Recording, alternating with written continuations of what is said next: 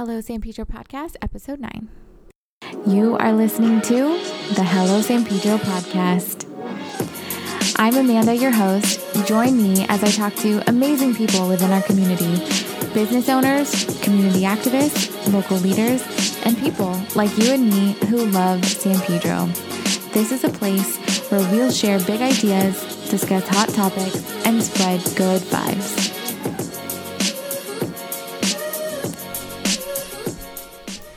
Hey everyone, happy Thanksgiving. I hope your weekend is filled with lots of food, family, and fun. And if that's not a reality for you, then hang in there. And thank you for plugging into this podcast. I really want to do my best to provide positivity for this community. And when I started the podcast, I really wanted to make sure that it wasn't controversial. I kind of just wanted to keep it like upbeat and sunshine and rainbows.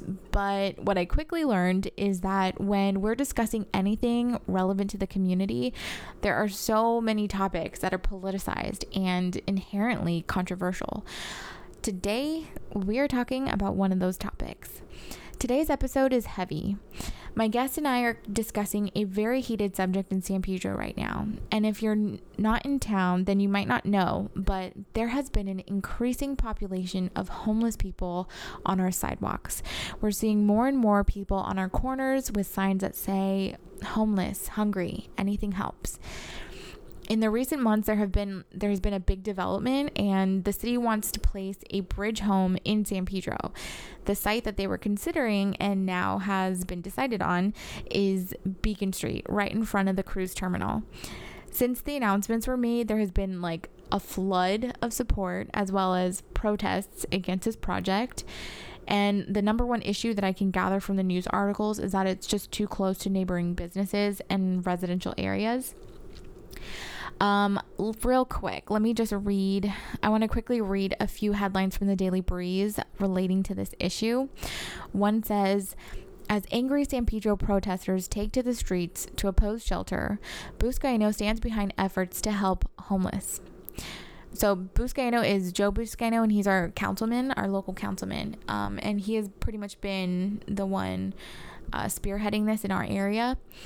Another article headline reads, homeless shelter supporters line San Pedro streets with candles and a message.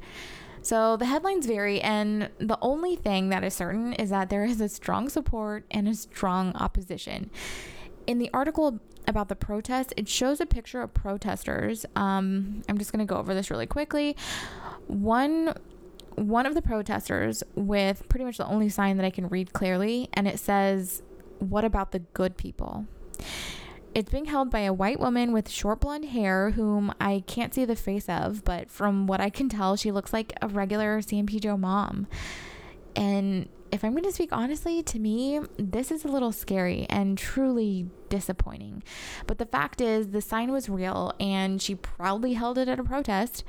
What I gather from this is that there's a very real issue of seeing all homeless people as bad, as if all people in homes are good.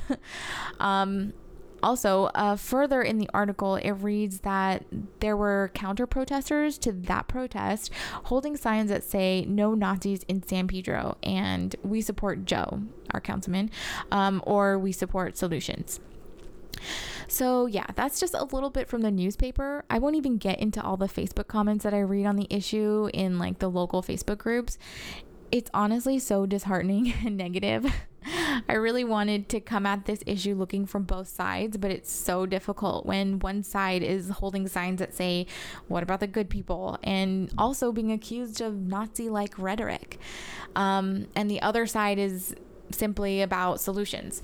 But I do want to say that those opposing the bridge home and homelessness in general, I should say homeless people in general, they have very real concerns and their opinion does matter. I don't want to discount them. They are a part of our community and they love it just like we do. They're doing what they believe is the right thing for this community.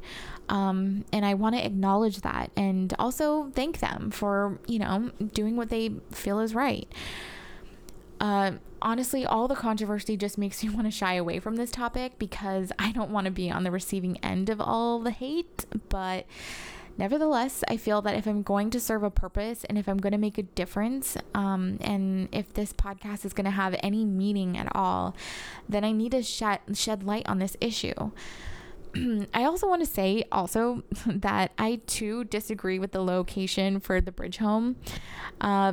It's going to be on Beacon Street now. It's been decided. I personally don't think it should have gone right in front of our cruise terminal for the whole world to see.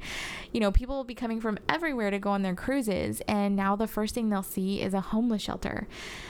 But it is what it is, and since it's been decided, I've kind of just made myself shift my mentality, and now the way I'm kind of seeing it is like, okay, let them come, let them see, let's show them what San Pedro is doing to take care of a national issue in their own backyard. Let's set an example for the other communities across the country and show them what love looks like. Let's show them how to solve a crisis. Let's be the ones who rise up and really make the big difference.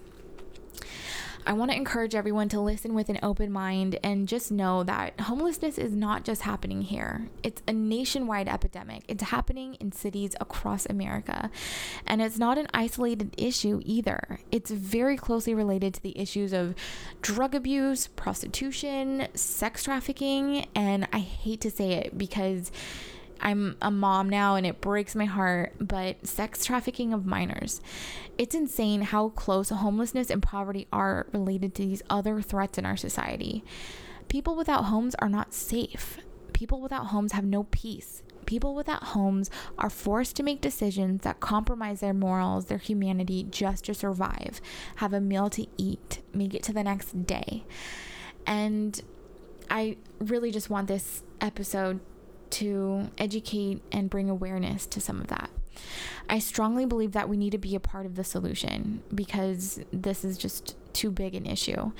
In today's episode, we will discuss the local issue of homelessness and how it's affecting our San Pedro community. My guest today is Amber Shea Ginsberg. She's an amazing woman and incredibly informed on the issue. I'm very proud to have her on the show. And heads up, we had to record in the actual Cafe of Sirens this time, so you'll hear some environmental sounds. If you could just please pretend you're having delicious coffee with us and you're right in on the conversation. Here we go. Amber is an LA-based nonprofit consultant with Thurlow Associates and a San Pedro resident of about a decade. Her clients span the nonprofit field from healthcare to social justice organizations, and prior to becoming a consultant, she worked in homeless services, education, and with social justice organizations. She is currently the vice chair of the Coastal San Pedro Neighborhood Council's Homelessness Committee and coordinates a CD15 working group on homelessness. She lives in San Pedro with her husband, Joe, and 2 young children.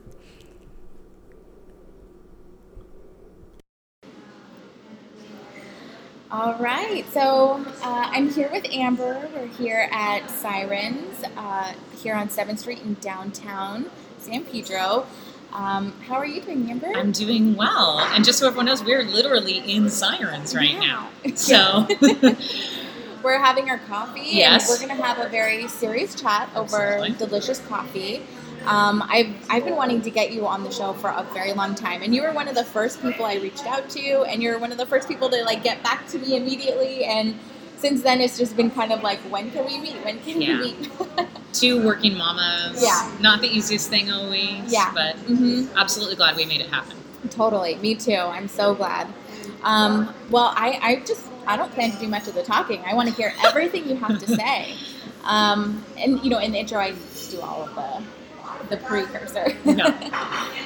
So first, tell us, what do we need to know about homelessness in general, and then we'll get very specific to San Pedro as we move along. Yes, absolutely. Well, I like to start out with solutions and with positive things. Okay. So I think actually Janice Hahn said this pretty well in her State of the Region or State of the District, was that homes solve homelessness. Mm-hmm. And another organization I work closely with said it so well that homes are more than just houses too. So those are kind of 2 separate things, but people experiencing homelessness are truly just that, people experiencing homelessness for various reasons.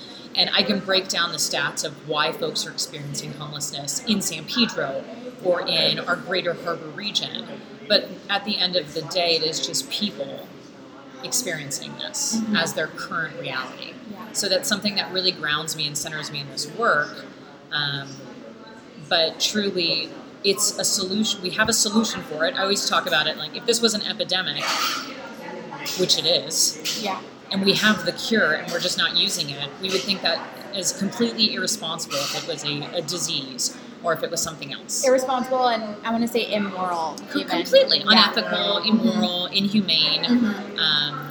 United Nations human rights, one of the basic ones are a right to shelter. Right. So we are continually not adhering to that as a country, as a state, as a city. Right. Yeah. Homelessness is not just an issue specific to San Pedro, and we know that. But I think in the community, we're like, what are they doing here? You know, go somewhere Absolutely. else. But I feel like I think we need to spread a little bit more awareness and maybe educate our communities to know that this isn't just happening here; it's happening across the nation, and it's becoming an increasingly bigger issue. It's just growing in numbers. You know, Absolutely. So a couple years ago, when I was working on Skid Row, so my background is in homeless services, and then now I work with lots of social justice organizations as a consultant, some of which are homeless service organizations. So 10 years ago, more than 10 years ago now, I worked on Skid Row for the Downtown Women's Center, which is a homeless service organization that works with women, focused with women or people who identify as women. And we do permanent supportive housing and wraparound services to help alleviate people's situation. So obviously the end game is always to get housing, but a lot of times there's a lot of other barriers. There's employment, there's mental health barriers, there's trauma, there's literal health issues. So trying to attack that from different perspectives. And, we have many leaders actually in this community who say this so well. Like in San Pedro itself, we have 500 homeless individuals, and those are 500 solutions as well. There's Right. not one blanket solution. Right. And across our county, we have more than 50,000 homeless individuals. So that's 50,000 stories, Right. 50,000 solutions. That is overwhelming. I completely get that. But we do have some tried and true best practices to help with this and not lump this all together as one population as well. Right, and I think that's what we do. We do so often is like the homeless, the homeless. But really, I actually wanted to share a story, and I wanted to email you immediately when I met this young person. I went to a gas station in El Segundo. This is the second time I've seen him there, but it's a young black man, and he offers to wash your window for whatever spare change you have. And I had just gotten a car wash, and I said, "Hey, I just got a car wash, but I have spare change." It was like the day of the lottery, so I had all this extra change. I spent, X amount of dollars on lottery tickets. Everybody's doing a pool at work, so I had spare change, and I said, "You know what? Here's 10." Wow. Yeah, and I had that, because cash. When I have cash, honestly, it disappears from me. I spend it exactly. I just spend it, and for me, it's like no big deal to give it away, especially when I think of all the times I want to give $1 but don't have $1. Yeah. So when I had 10, I gave it to him, and I ended it there, and I went to just fill my gas tank. But while I was waiting, I was like, why don't I ask him about himself? I found out his name was Kaisen, and he is a young man who just graduated from high school this year. And he and his mom immigrated from Jamaica when he was 9 years old. And I asked him why he was here, where he was staying, and he said, "Well, I'm staying with friends." He goes, "My mom passed away." That was literally the end of his home. Is his mom, who was a rent payer, passed away, and he had no other place to go.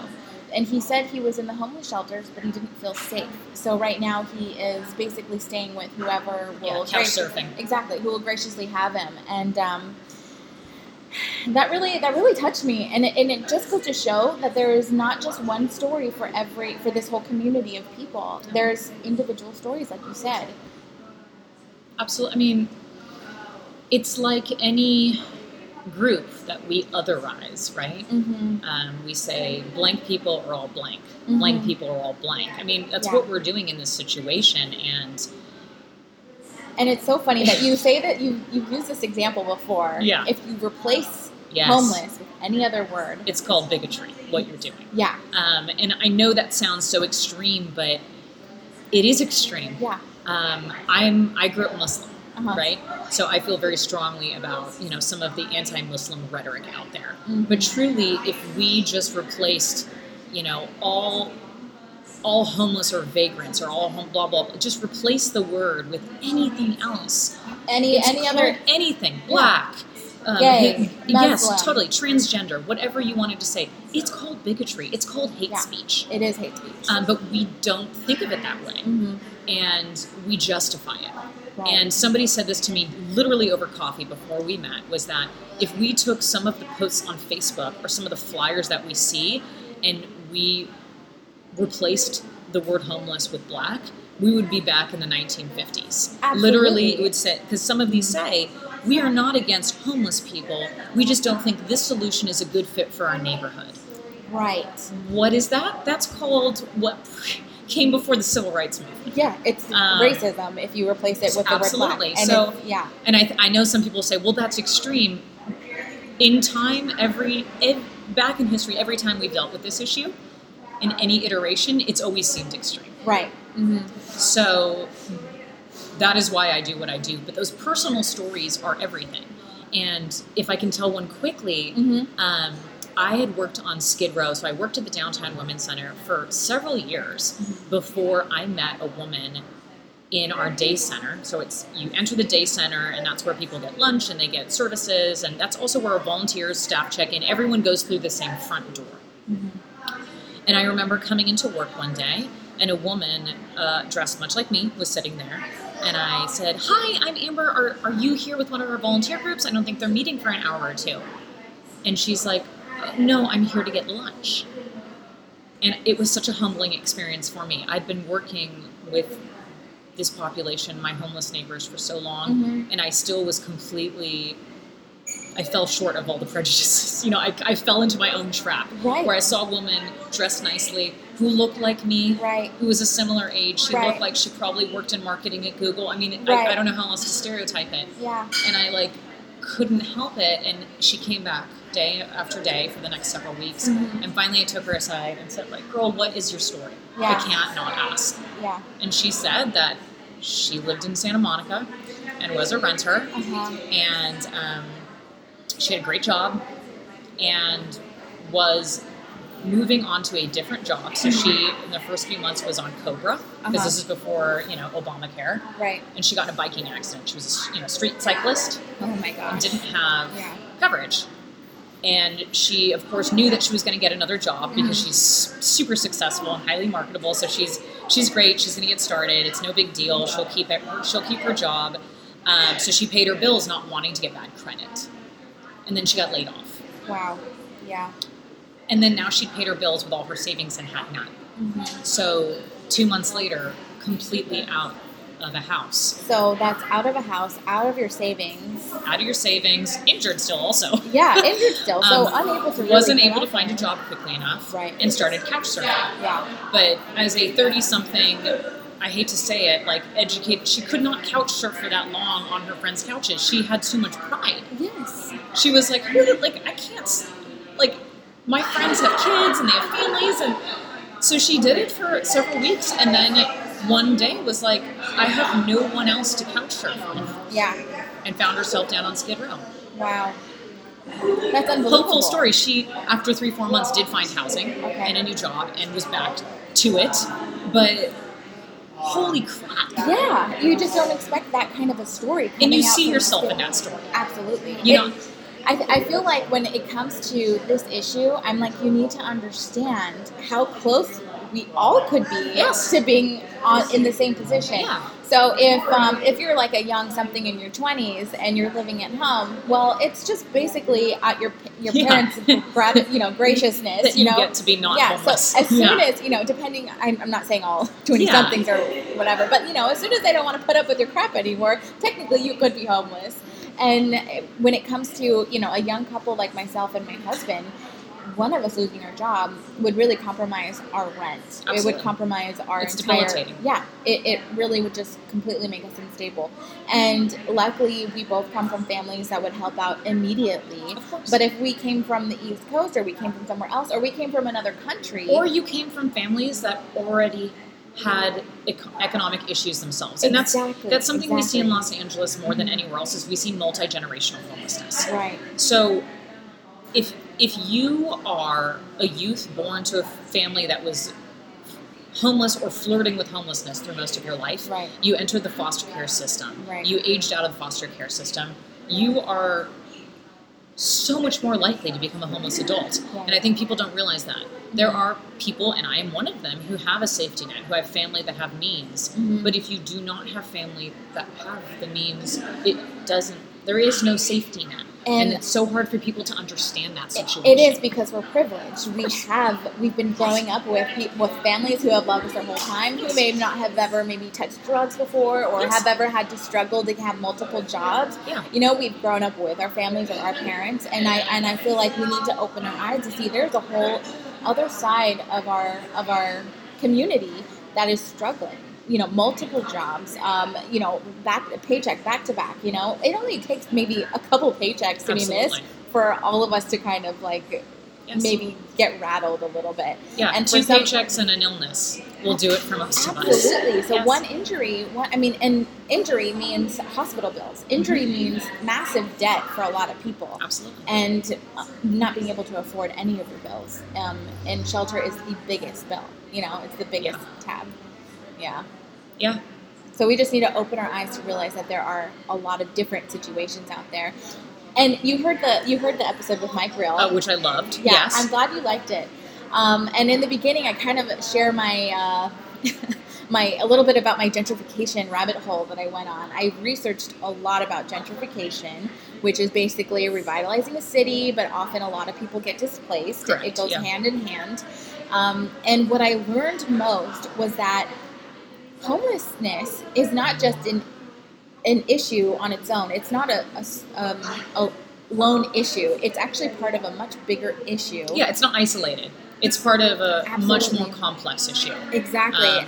The lack of affordable housing, yes. and we talk about that with Mike, the lack of affordable housing is real. And when it comes to gentrification, they want to make our city beautiful. A lot of buildings go up, but not enough affordable homes. Absolutely. Yeah, and so there's a lot of people getting displaced and not having anywhere to go. And so homelessness is just the part that we can see. There's there's trade-offs at every income level when something like this happens. And we're seeing it in San Pedro. And if we don't come up with something and we don't start really opening our hearts to this community of people, I feel like it's just going to get worse. It is getting worse, and it has gotten worse. Mm-hmm. And I think that's something that people, they don't want to hear, or it's scary to hear that if we would have done something 3 years ago, we wouldn't have had the situation we have right now. Right. And no one wants to hear that because it's pessimistic. And I try to only look forward, but sometimes it takes a little reflecting on that as well. Absolutely. We created this situation. Mm-hmm. And I think actually our mayor, love him or hate him, is very clear about that we created the situation we're in, mm-hmm. and we're very low in that hole, right. and we need to dig our way out, and it's going to take time, and it's going to take resources, and it's going to take a change of heart and a change of framing the issue, and it's going to be slow and painful, mm-hmm. but it's so much better than what this city will look like 10 years from now if we don't do anything. Right. Yeah. I think we need to look back and look at our future and see, okay, we're in a position to navigate where this goes. Yes. And we have means, we have resources. And it's I'm such a positive person, but this is our fault. Mm-hmm. And we just need to own that the way we own everything that we have collectively made mistakes with, and just say, okay, but now is the time to change that. Right. Like, I have 2 children, 2 very young children.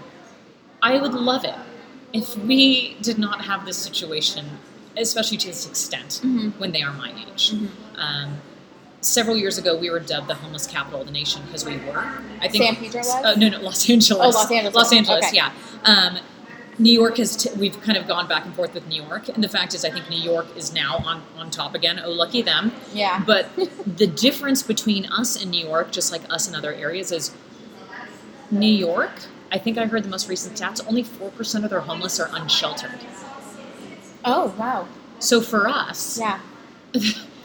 See, because most of our homeless are unsheltered. So yeah, they may have more that identify as homeless for various reasons, mm-hmm. because like we said, there's so many different mm-hmm. levels of homelessness and mm-hmm. populations within it. But we have more people sleeping on the street. Right. And even for all of the people that you see sleeping on the street, there are tens of hundreds more that you cannot see. Right. Because they are not sleeping right on your street. They're sleeping on someone's couch. They are in and out of shelters. They are sleeping in their car. Right. And that's what I think we fail to see.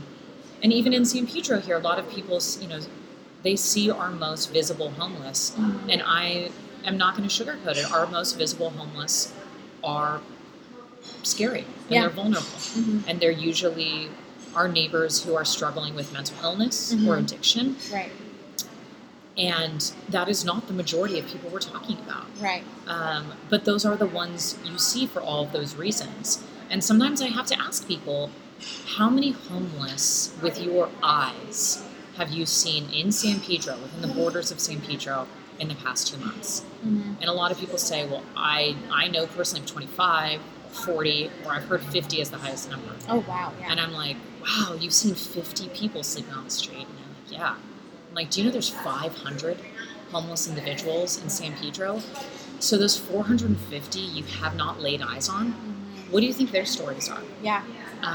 And those are the people, I mean, we need to house everyone, end of story. Right. But those are some of the quote-unquote low-hanging fruit that we just need to house. We just need to make sure they're safe mm-hmm. and that they don't fall into some of these compounding issues that we see when people remain unhoused for long periods of time. Because, I mean, this may sound anecdotal and funny, but like, even if I didn't have a mental illness before I became homeless, if I spent 1 year on the streets and had to deal with the level of trauma, sexual violence, and everything else that women have to deal with, absolutely, or any individuals, wow, I would sure have a lot of issues. Yes, and I kind of said the same thing to somebody else in regards to they're all drug addicts, the common complaint that they're all drug addicts or they're all alcoholics. I kind of said, well, yeah, if you're sleeping on the side of the road and you have nowhere to use the restroom and you have no coping mechanism, you have nobody there with you, you have to sleep in literal dirt. Yeah. You have to shit on the street. Yeah, I would probably get high and just like numb myself out. Completely. Yeah. And the truth of the matter is, locally, and I'm talking San Pedro, I think a lot of people, get really hung up on the numbers elsewhere, and people say, well, tell me about San Pedro. Well, San Pedro, a third of our population is struggling with substance abuse issues and or mental illness. Okay. Now, those are varying levels. That could be someone with alcoholism. That could be someone who's on meth. Mm-hmm. That could be someone who has schizophrenia. Mm-hmm. That could be someone who has anxiety disorder and is medicated. So it's a whole spectrum. And PTSD, I'm sure. Of course. Yeah. So even if we callously, which we shouldn't take those third out of the equation, there is still a huge number of people that we need to look at that are not struggling with those issues, but are still struggling with homelessness. Right. So I try not to divide it like that because I don't at any point want people to say, well, I'm only willing to house families, but I'm not willing to house individual men who are vets struggling with PTSD. That seems callous, and then we get back to the B word, the bigotry of it. So, but it's good to be aware of how the population breaks down so you don't fall into the trap. Like I hear so often of people saying, well, most of them have mental illness and are drug addicts. And it's like, well, actually, that is not a fact. That is a lie. Yes, that's true. So repeating it is like any other time in history. We've taken a stereotype, we've taken a lie, and we've just repeated it because it makes ourselves feel better and better about our decisions. Right, and it's also what we can see with our own eyes. Of course, and that's the thing is, like you said, that's what you see. We only see that population. If I could, would I have a homeless family I know of go stand on the street and just say, hey, by the way, I'm homeless. did you think I was home? Like, no, no, I'm not going to use, Also, something that, people aren't aware of is the prevalence of homeless families in LAUSD locally. Locally in San Pedro schools. That's all part of the solution. And we can't parse it out. We can't say, well, we're only going to offer solutions to those families. Right. It doesn't work like that. Right. Hey guys, quick break here. I wanted to take a moment to acknowledge our sponsor, and then I promise we'll get right back to our conversation. Okay, so everyone who knows me knows that I'm a huge coffee girl. I need my coffee, and there's nothing I love more than being at my favorite coffee shop and catching up on social media, which is why I'm very proud to introduce to you the podcast's first sponsor, Sirens Java and Tea. The shop is located on 7th Street in downtown San Pedro and has become my favorite home away from home. So be sure to stop by and definitely check them out on their new Instagram at Sirens Java Tea House. Because even when we come to homeless children, we can't stand to see it. We're just we need to get them in the home. We need to come into my own house. Literally. I will serve you. Yes. I will cook for you. I will do what you need to do. Let's go take you school shopping. But these children get older. They become teenagers. And then pretty soon they're 18 and they're adults. And it's like, well, at what point do we stop caring for these people? Do we just kind of like check out at 18 and not care about them anymore? Yeah. Well, and like you said, it's like, some children have been flirting with homeless throughout their entire childhood, and so a lot of the people that we see used to be children who, didn't get maybe all the care they need or only had it when they were children, It's a really good point because this may sound a little touchy-feely, but it's data-driven that, so we call this in the social service mental health field adverse childhood experiences. Mm-hmm. So when you've dealt with trauma as a young child, be it having a parent that was abusing substances, having a parent in jail, being sexually abused, being molested, being physically abused, being emotionally abused as a child, all of those things. There's actually like a 10-point scale called an ACE survey where you can talk about adverse childhood experiences. And I really like it because it actually separates out what we all consider like resilience building. Like we all went through stuff as kids, right? Like maybe, you were bullied a little or you had a parent that didn't buy you the Power Wheels you wanted. Right. Okay, but those things aren't trauma. Right. Right. We have to separate those things out. Completely different. Whereas there are people that literally experience trauma. Yeah. Had a parent in and out of incarceration, had a parent in a mental institute, was molested. Or I think what Mike Reel in that episode, he experienced a little bit of trauma. Absolutely. Because seeing violence in your neighborhood firsthand, so much. Not even just the violence at his front door. He had a bloodied man come into his home. Yes. Absolutely. These are things that we don't see. Around community violence the way he was, where it was part of his, I remember him talking about the hat he got with a W and how that was just part of almost it was like a familial culture for them, but it was something that is highly traumatic. Right. So backtracking, when we talk about what that does, it rewires the brain at such a young age and causes people to be much more likely, literally, to abuse substances when they're older, to suffer from debilitating depression, anxiety. Even it heightens their chance to have chronic illness like heart disease or cancer or diabetes. This is not like made up. These are facts. Right. So when we look at our homeless population now, a lot of times we're looking at the outcome of children with adverse childhood experiences. So we talk about how we would take a child into our home and we would protect them and we would take care of them and we would do everything we could. Yeah. And when we're looking at the adults sleeping on the street, a high percentage of them are those children. They're just the adult versions of those children right now. Right.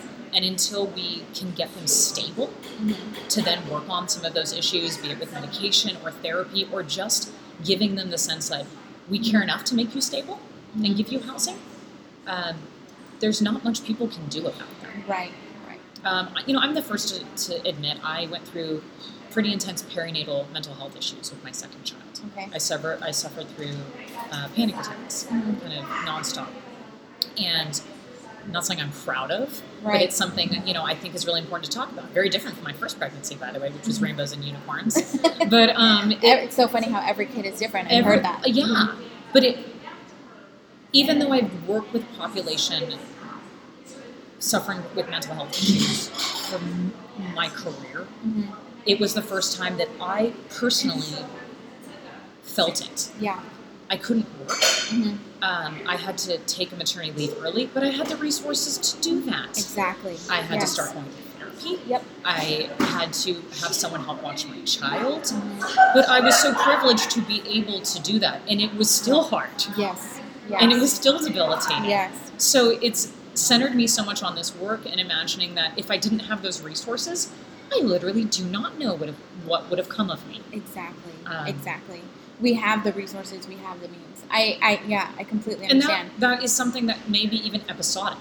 Like it was for 3 months of my pregnancy, and perhaps it would have just gone away like magic. I don't know. The first 3 months of my pregnancy were incredibly difficult. I was like emotionally, I really feel like I was emotionally distressed, and that's how I describe it. Yeah. I was always on the verge of tears for some reason in my very first 3 months. So you couldn't even see that I was pregnant yet. But you're just I was just a wreck. A crazy person, yeah. And my husband, God bless him, he was there for me. He was there to catch me. We had a home to go to, you know. And when it came to the first 3 months of my son's life, again, I was a wreck, you know. Luckily, I was able to have a support, like you said, you know. I had that safety net where people can watch me, and I could take paid time off from my job to be at home and to deal with my own, I want to call it mental health issues. Yeah. Because that's exactly how I felt. That's what it was. And there's stigma in calling that out as it is, but right.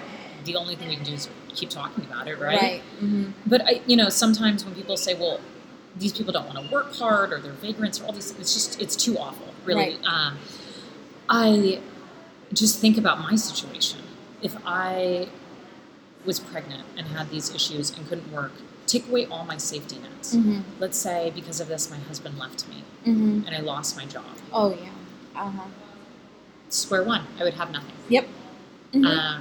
So it completely changed the way that even though I've worked in this field for so long, it completely changed my drive. When you said if my husband would leave me, I kind of like felt that, because I remember when I was going through that, I was like so worried that he wasn't going to be able to like handle me. No. I was that much of a wreck. I was like, I felt so bad for him, you know, and I thanked him all the time. Thank you for putting up with me, you know. It's hard. But it's so hard, yeah.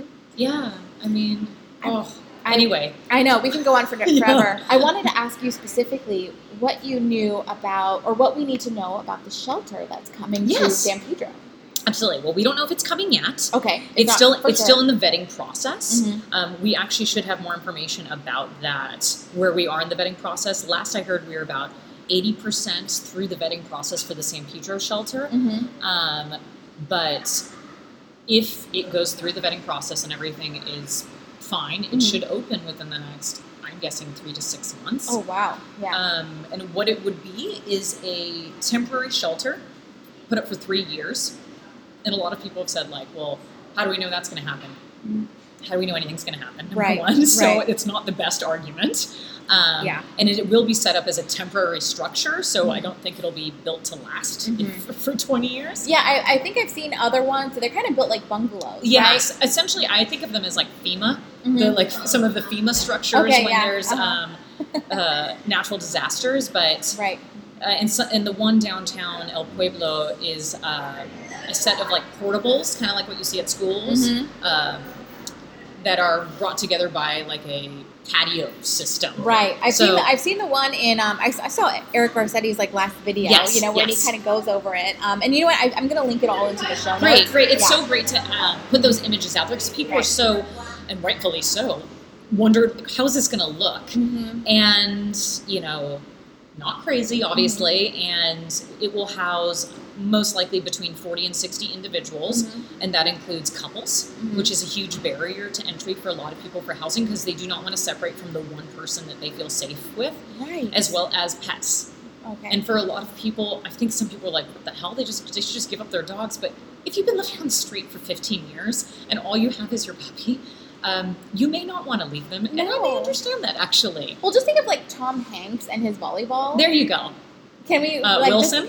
Wilson. Yeah. He. There's no way you could ever separate the two, and it's because in that trauma, in his disparity, you cannot let go of your safety. Your one something. And we love dogs so much, which is so funny that we would be like, "Now give up your dogs."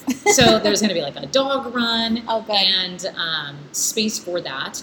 And one thing that differentiates it from the traditional shelters that you see on Skid Row or other places where people have to line up and there's only so many beds and whoever's the first 40 in line get those first 40 beds for the night, this is going to be run like permanent supportive housing. Okay. So it will have all the wraparound services there. People can stay there all day if they want. They will have their assigned space bed so they can go out, do whatever they need to do during the day to move forward with their life. Is that go to appointments or get a job or those other various things, and they know they'll have that bed back at the end of the night. And I think that's really a really important distinction. So we're not going to be having this, soup kitchen style outdoor line going down 3 blocks. It's literally just like any other permanent supportive housing unit, which we have throughout San Pedro. We have scattered site and permanent supportive housing buildings where people aren't usually even aware that that's going on because it's just somewhere someone goes to sleep and live and then they go out, just like we all do in our houses. So it will just be that. So, and they will have all the services there, which is another huge barrier to our service providers like Harbor Interfaith or Hopix or the other ones in the area, where they're spending so much time trying to track down homeless individuals and trying to get people to their appointments or get them their ID cards back. All of these things take so much time when people are sleeping in tents and then displaced and not allowed to be within a certain number of feet of their tents during the day and don't have cell phones. This is very hard to navigate this system without stability. So this is giving that. So we have homeless individuals in San Pedro and Harbor Interfaith, though they do all of the homeless support services you could think of, they only run one shelter and it's for families in San Pedro. But there are literally, and that's by the way, 58 beds only. There are no shelter beds in San Pedro for homeless individuals. Wow, I really thought that there was. I thought that Harbor Interfaith kind of took everybody. Lots of people do, and they're very clear about it. It's just not a lot of people are aware of that. Right. I feel like repeating that over and over again. There are no shelter beds for individuals in San Pedro. Wow. There's nowhere to go in San Pedro if you are homeless tonight, tomorrow, next week. Wow. The closest place that has individual shelter beds that we hook San Pedrons up with is in Inglewood. Wow. And those are pretty full, to be honest. Some people can possibly go to Long Beach, but the way Long Beach works, they prioritize Long Beach homeless and residents. So you're unlikely to get one in Long Beach. You're possibly likely to get one in Inglewood, but there are very limited beds and absolutely crazy. Not enough. So that's something I just want to really reiterate for people when they say, well, they choose not to go inside. There is nowhere to go inside in San Pedro. Right. That it just shows you how much more we need the shelter. Yes. That's why we need it. There's no place to go. It's just so funny how much we expect from people who are homeless, because when I was like just a few years ago, I feel like it took me so long just after college to get myself off my own damn butt to get like a job and be really aggressive with it. And here we are just expecting these people who literally can't put down an address for their application, can't put down a phone number, have no toilet or running water, can't even get ready for a job interview. Yeah. We expect them to go out and get a job. And what's your excuse? You have no excuse, Totally. It is amazing how much we expect from individuals who do not have the resources that we have. And we ourselves, and I'm including myself in this, struggle just to get through the day for the most part. Yeah. When we have everything we need. We have the comfort of our own car. We can break down in our own bedroom. We can have a mental episode in our own home. But they do not have any of these things. And yet we expect so much from them. Yes. It blows my mind. And even with some of the substance issues, I kind of laugh. Like, I can have too many drinks in my house. You know what I mean? But if you are houseless, you are not afforded that, which makes sense. Of course, nobody wants anyone drunk in public. But if you're using this as a basic coping mechanism, yes. Like I have too many glasses of wine sometimes at the end of a long day. Always. So, it's just we've taken the humanity out of the argument so much. Yeah. And so many of the people that are the most vocal protesters, and by the way, I'm all for educated protesting. If you have the facts and you have the info and you don't want something, Right. please go after it and protest it. Yeah. But if you're doing it with the wrong information, that's where I start to feel sensitive about it. And So- I feel like with the protesting too, because I want to make sure that in this episode, I really am looking at all sides. I want to hear all the concerns, and I want to hear all the perspectives about this issue, because it does affect all of us. Yes. But as soon as I hear somebody like they all, or Yes, the otherizing. Right. yeah, the otherizing or completely stereotyping an entire community of people who are all different with different backgrounds and different stories, I almost immediately stop listening, because they're discredited. You cannot come to this issue and have an educated, protest if you already are starting off stereotyping this group of individual people, Yes. Well, and I'm the first to say, a lot of people say, I'm the cheerleader for homelessness in San Pedro, but at the same time, there are problems with the system and problems with the solutions that we're being presented with. Yeah. And I'm the first to say, yes, like, for example, the Beacon Street site is not my first choice for a site, but given all of the sites that went through the vetting process and what, was looked at, it was the best of, it was what could possibly work out. Right. But I'm first to say, it is not my ideal site. I know. I get that. I get that too. And honestly, my issue with it is that, it is, and this is what I've been hearing from everybody, it's right in front of our cruise terminal. Totally. So all of the people coming around the world to take a cruise are going to see this homeless shelter. But what they'll see, hopefully, is an enclosed space that looks nicer rather than people living in tents and pooping on the street. And you know what? I'm really glad that I saw that video, and I will link it up in the show notes. But when you look at the plans for the one in Santa Monica, it is beautiful. It looked like bungalows, and they actually put greenery and shrub around it, so it makes it look like a little living area. It's very nice. Absolutely. And also, when they come here and they see this, I'm sure there'll be, some individuals out and about enjoying the beautiful fountains, enjoying the beautiful newly revamped waterfront as we get there. I get it. I get that we don't want that to be the first thing that people see. But honestly, is there a great place to put a homeless shelter? No, nobody wants it in our neighborhoods. Nobody wants it in our neighborhoods. Nobody wants it near their businesses. Nobody wants it near their houses. Nobody wants it near their schools. I hear suggestions to put them in almost industrialized areas. And that's not humane. Well, it's not humane. It's also the access to services are not there, and that's what people need to truly get back on their feet. We're not looking at this as an end game solution. Bridge housing or that temporary shelter is not a solution. Right. It's a stopgap while we're still waiting for HHH funds from LA to build the permanent supportive housing we need to get people housed forever. Right. So this is more for the next 3 years while these developments are being vetted and our public dollars are being spent responsibly. What happens tonight with the people sitting on the street? What can we do with them now to make them safer, to possibly make it so that as we roll out permanent supportive housing, our neighbors that are going into those housing units are that much more successful, already have a leg up. Right. I wanted to ask you, so Mayor Garcetti just, I saw a post on Facebook. He kind of threw out this encouragement. He encourages LA families to house individuals in granny flats in their backyard. Yes. What's your opinion on that? I'm all for it. I've yet to see a granny flat roll out, but at least in LA, I haven't heard or seen any. So I am all for it. I mean, I'm all for innovative solutions. I've heard all kinds of great solutions. Right. One organization in Venice has essentially, they work with transitional age youth that are homeless, so that's 18 to 26, 24, whatever the number is you want to use. And it encourages families that are local families who have an extra room to bring in a transitional age youth to live with them, to become part of their family. Right. So it's kind of informal, prolonged foster care. Right. But it's literally saying, what are the resources we as a city have, and how can we smartly use these resources to help our neighbors? Yep. I'm all about it. Yeah. I know in when I was doing some research about this issue, and I was looking at other states that were really aggressive about their solutions, I think Seattle is probably one of the most, right? They're the most aggressive and proactive when it comes to finding solutions for homelessness. And they actually started the program where they basically sign families up who have homes and have backyards, and start doing like a matching program where if they're a family with young kids, maybe they want they feel more comfortable with a female or a family with other kids.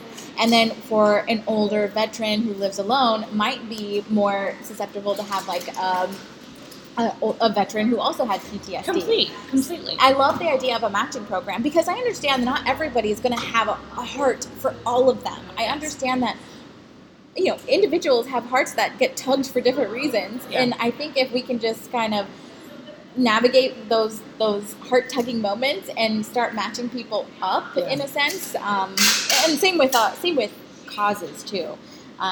But yeah, I think this is going to be a group effort for the community. Well, everyone is part of the solution here, even if it sounds cliche. And the tide that needs to turn desperately is people saying, I want to help the homeless. I just don't think this is a good fit for our community, because it's just not a valid argument, unfortunately, anymore, because they are part of our community. Right. They're here. They're living here. They just may not be housed. Do you have statistics on how many people in San Pedro? Do you know how many of them are from here?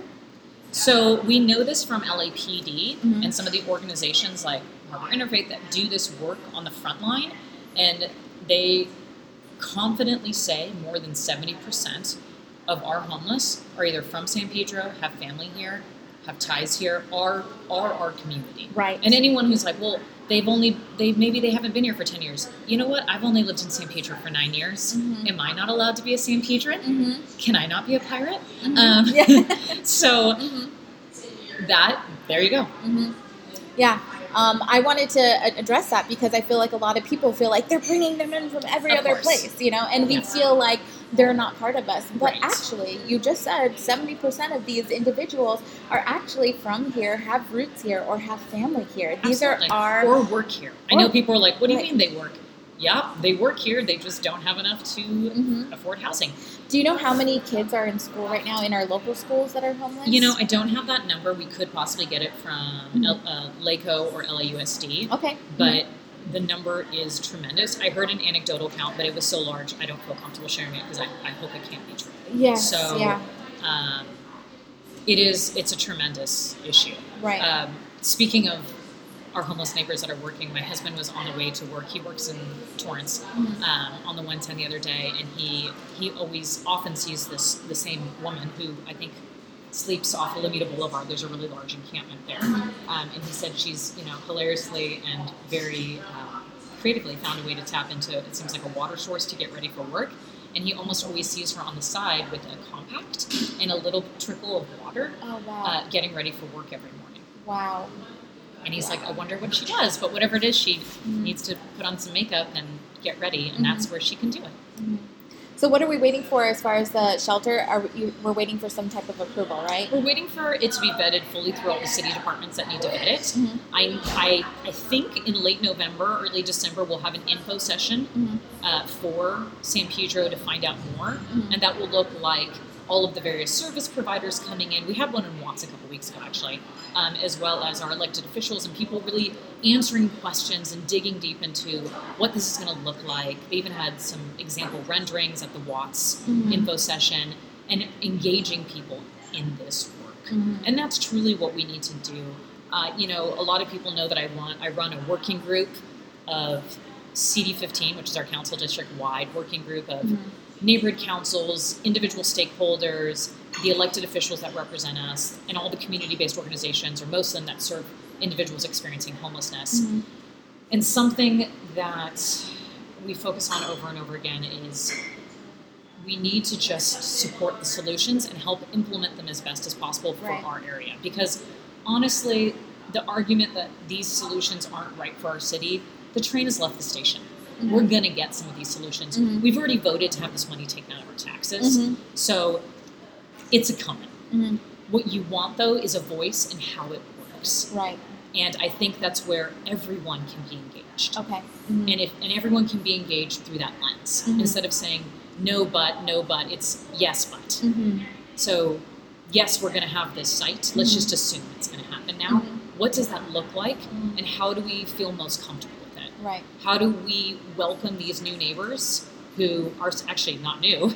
How do we take the neighbors that are there now, welcome them under a roof, and make sure that they're part of our neighborhood in a way that they care about our neighborhood the same way we do? Because they likely already do. But how are we part of that solution? Right. And I think everyone needs to do some soul searching around that. Yeah. Because it's not it sounds bold, but it's going to happen. I think we do need to start asking that question. And because I knew I was going to be interviewing with you soon, I think that was a lot of the reason why I went out of my way to ask Kyson his name. I asked him his story at the gas station. I was like, no, I'm actually part of the problem. If I just kind of give him money and shoo him away. I wanted to ask him his story. I wanted to talk to him. And I'm so glad that I did, because I learned something. I learned so much, and I learned that these people do not all have the same story. I mean, I knew that before, but it just goes to show you time and time again, you know? Well, I wanna wrap it up, and I want to be considerate of your time, and I really want to thank you for sitting down with me. Absolutely. Since this is a Thanksgiving Day episode, I wanted to ask you, what are you thankful for? I am thankful for so much, and I actually have a gratitude practice every evening. After I put my kids down to bed, I sit and I meditate a little, and I list things I'm thankful for, because it's really hard to do this work and not stay.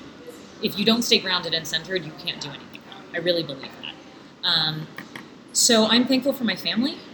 I'm thankful that I've been given privilege, as much as sometimes I'm ashamed of it too, where I was able to have a voice from a young age, where I felt empowered to speak out about things, and was able to continue to do that and go to college and learn more about that.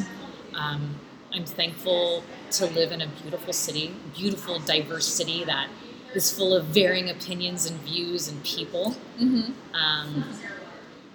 I'm thankful for all of that.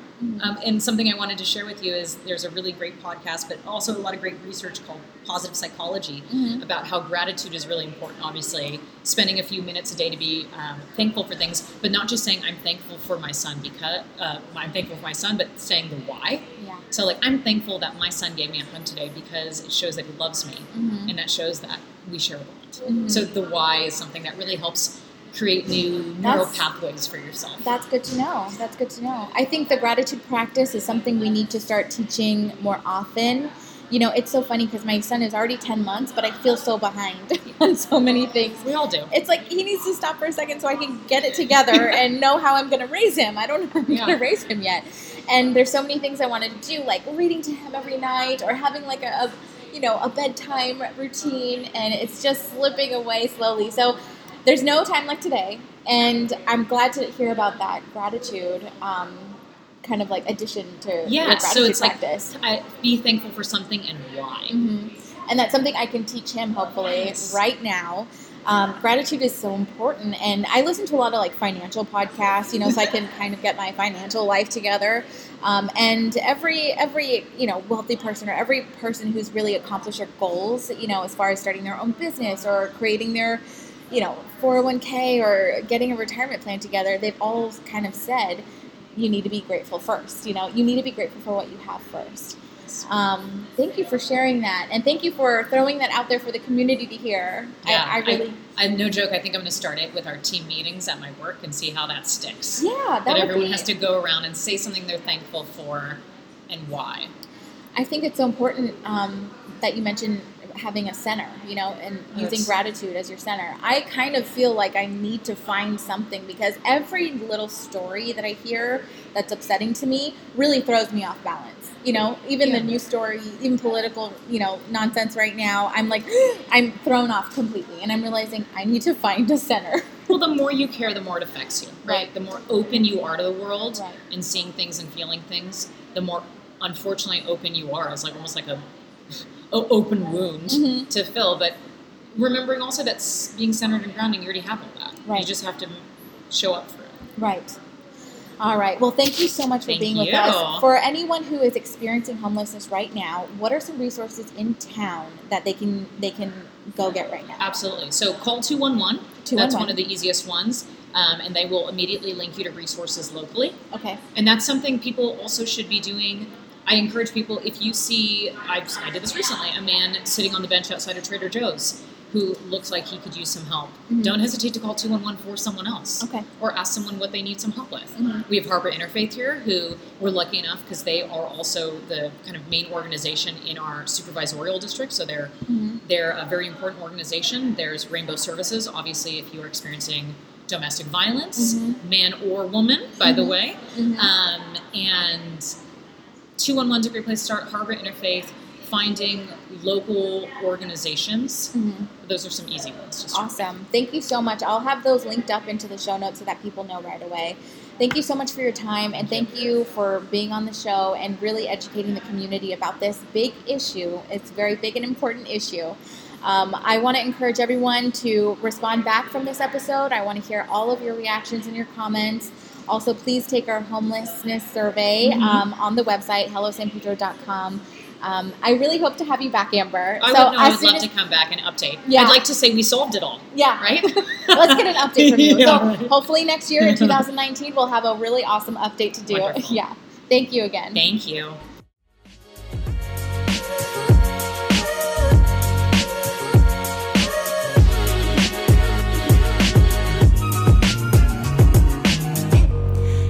Hey guys, I quickly wanted to point out that after the recording of this episode, our councilman posted on Facebook that the number of kids experiencing homelessness in LAUSD schools is 15,589. Also, after this recording, he confirmed that the Beacon Street site is suitable for a bridge home shelter.